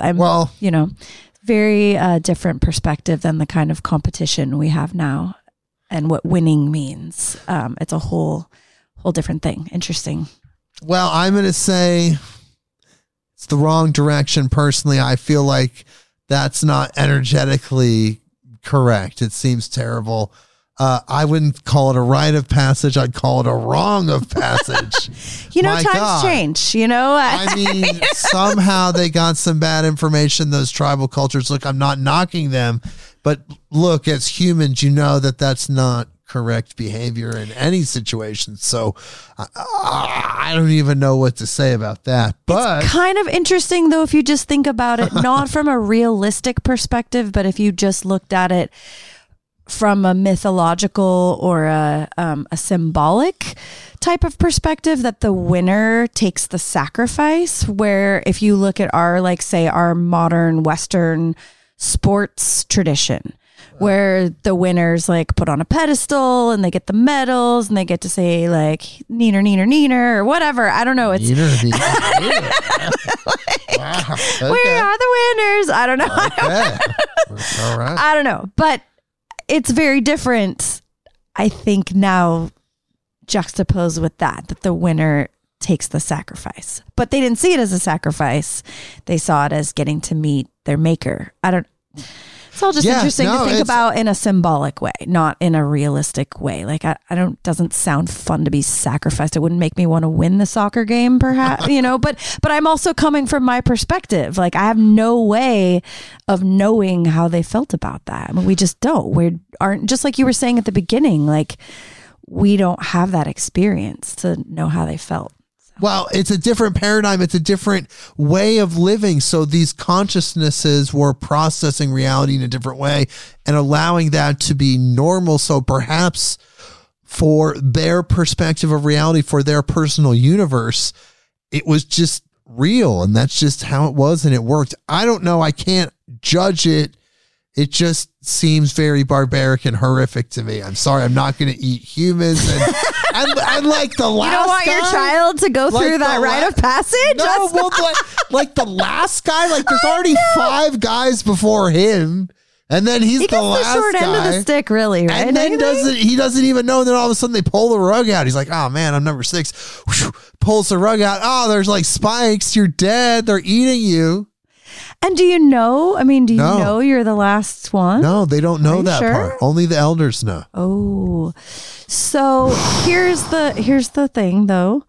As myths, we actually don't have to go through those rites of passage. We can just learn from them and take away whatever there is to take away, and we don't actually have to go through those rites of passage. So there is that. And I do think it is important to reinstill ritual. Like Joseph Campbell was saying, it's very important. That's something that's lost in Western culture.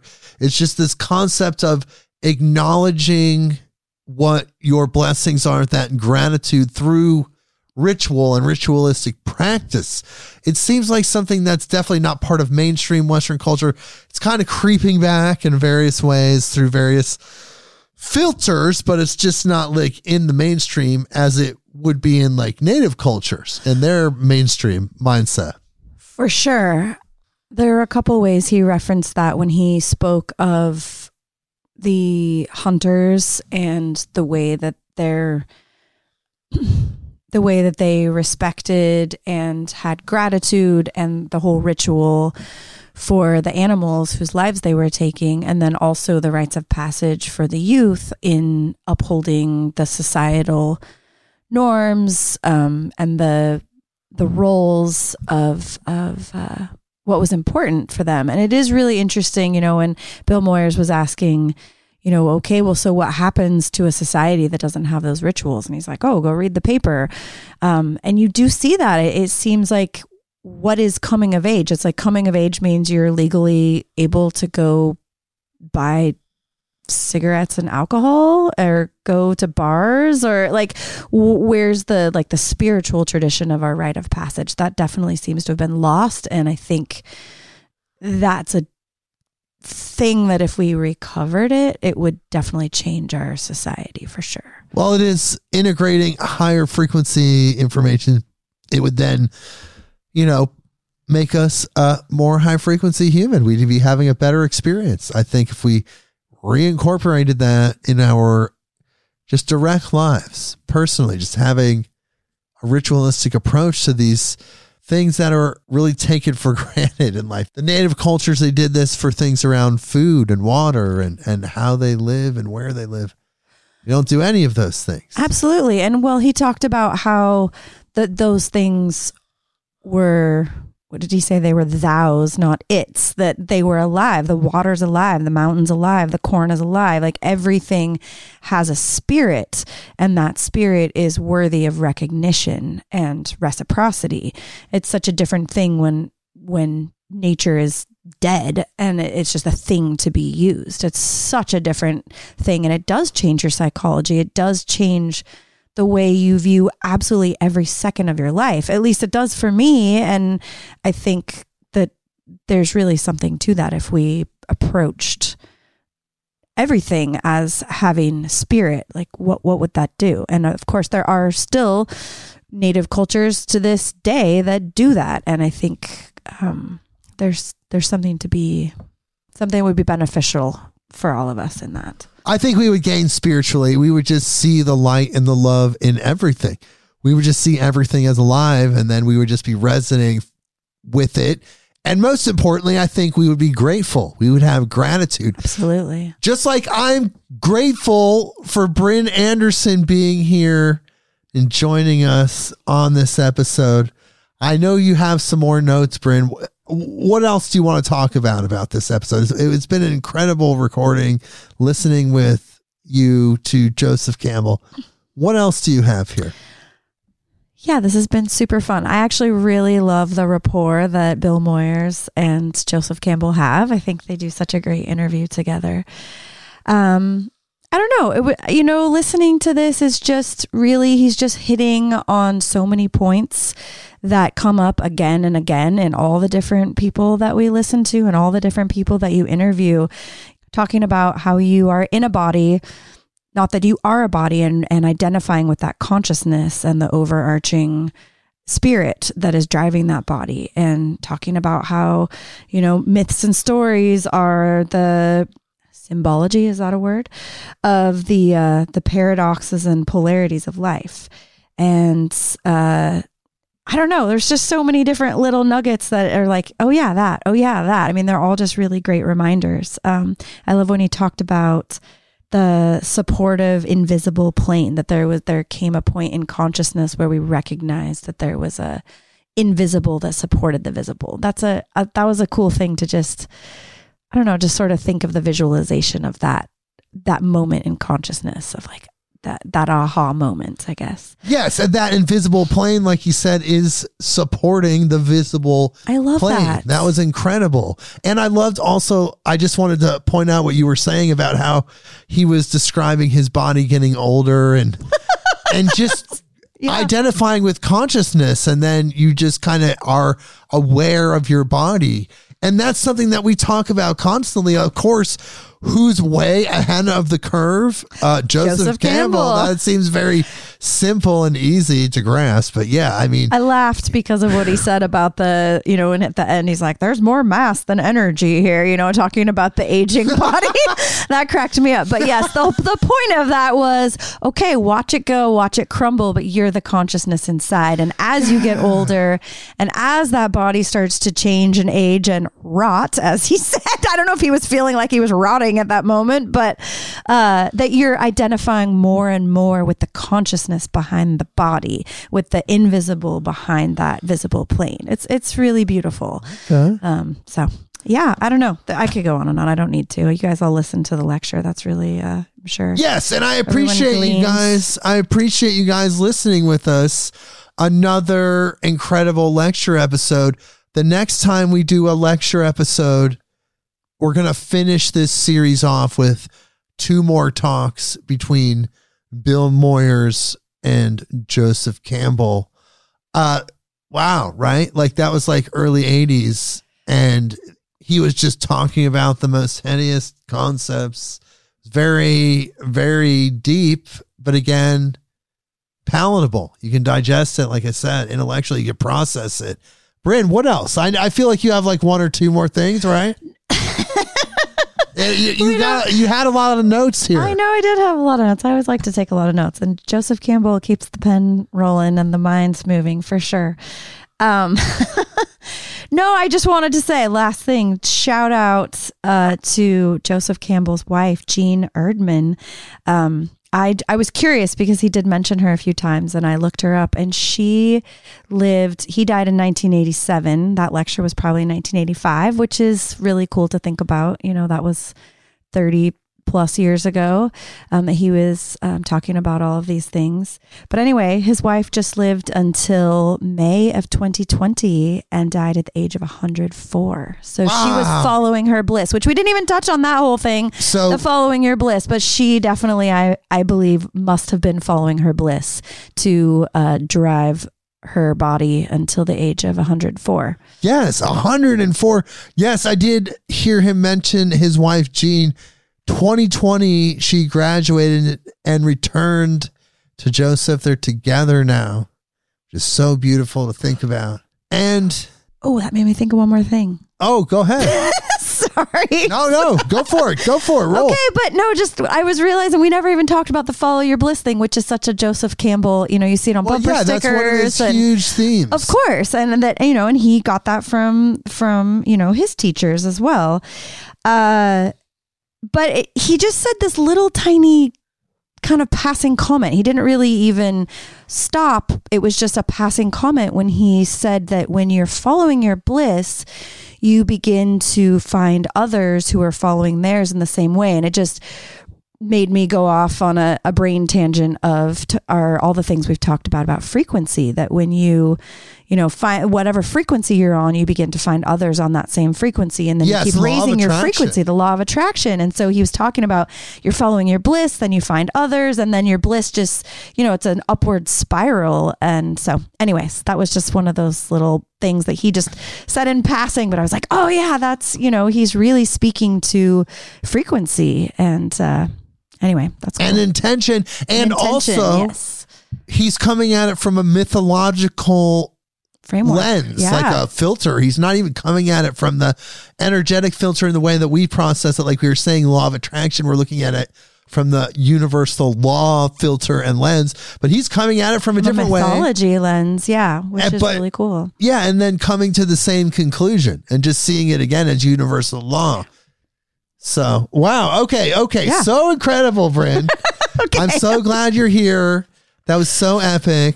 We'll be back again next lecture episode. Like I said, we'll be closing this out, and we have another interview and a very special episode coming up. The recordings I took as a guest official podcast of Witchfest PDX. So all that's coming up in the next few weeks. I deeply appreciate you being here, all of you listening. I deeply appreciate you learning with us as we listen to these episodes and these lectures together.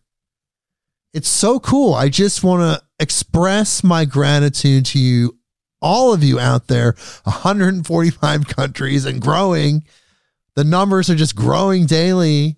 And I'm just so happy because every day there's new people discovering this podcast, and I'm just I'm putting my energy out there for you guys and loving you guys, and you're loving me back. And it's such a great feeling, and I just appreciate it. I just want to say that. I wanted to express that.